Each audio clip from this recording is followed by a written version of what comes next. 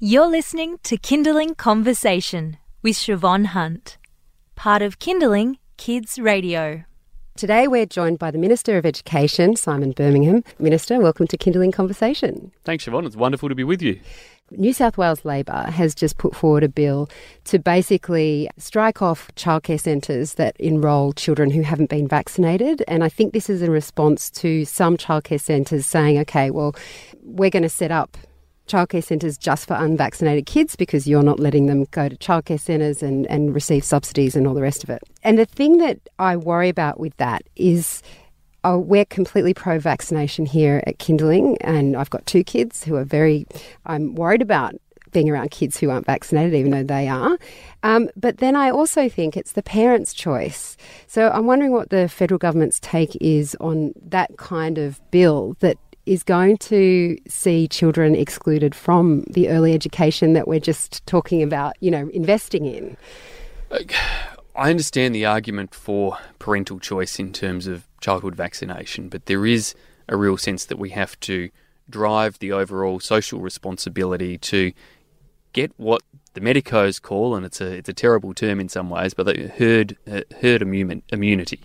And that's about getting enough of the population vaccinated so that it has complete effect. And that's how you wipe out diseases like polio in the past. It's how, of course, we ensure that things like measles don't have mass impact in the future. And if you're not hitting that 90% plus type figure, then you're not going to have that type of immunity, which is when you can have really widespread consequences. And that's why the Turnbull government took the action in terms of saying, well, there will be penalties in relation to receiving things like the new childcare subsidy, family tax benefits, if you haven't actually had your child immunised.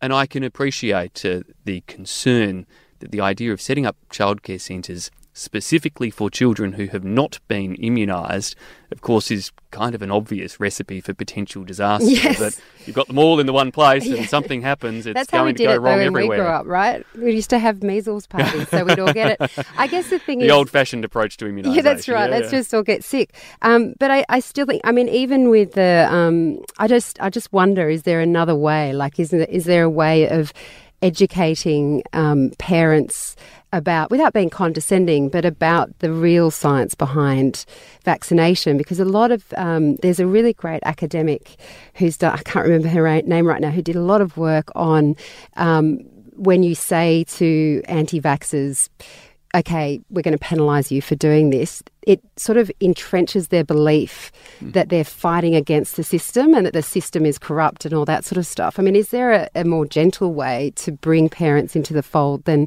penalising essentially their children? We've seen a huge increase in immunisation rates over the last 12 months or so. So we do know that the stick approach in terms of our actions on family tax benefit payments and childcare subsidies has worked, in that a number of parents who may not have been conscientious objectors but simply just hadn't gotten around to it have obviously responded to that potential financial penalty and have gotten around to it now. So the stick works to a degree. Yes, there's obviously then an education education requirement element that is part of how perhaps you shift everybody else in this day and age of fake news, as they like to say. That's challenging at times to get past people who have decided they've made their mind up and then reassure themselves by reading the same blogs by the same people that hold the same views and therefore sort of regurgitate the same arguments in different ways again and again. And that's what we've got to try to avoid taking hold in a significant population, and that's where the threat to the effectiveness of immunisation regimes comes from if you don't keep that very consolidated to an absolute minimum number of people.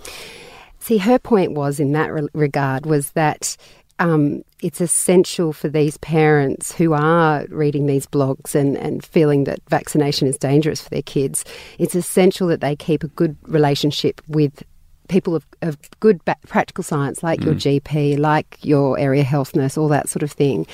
But if those are also the places where they get the information that you're going to be penalised if you don't vaccinate your kids, do you see how they're saying that conflicts? And look, there's probably some work for us to do to have a look at some of the ways in which we can spread the necessary positive message. There was a tragic story the other day I noticed of a family who had refused the vitamin K, I think it is, shot that newborns have, and some terrible consequences from that. And sadly, ensuring awareness of instances like that can be a very powerful tool to make sure people in the future don't make the same mistakes in terms of not following the advice of their doctors and obstetricians and paediatricians in what is necessary and what's in the ultimate best interest, not just of the overall population, but overwhelmingly their own children as well. You need to recruit the anti-vaxxers that are switched. Well, yes, that's yes. Like those who've given up smoking. That's right. The converts can be the best evangelists. Minister, thank you so much for coming in and chatting to us. Thanks, an absolute pleasure. You've been listening to a Kindling Conversation podcast. We'd like to reach as many parents as possible, and you can help us by giving us a review wherever you downloaded this episode. It means that more people can find us. I'm Siobhan Hunt. See you next time.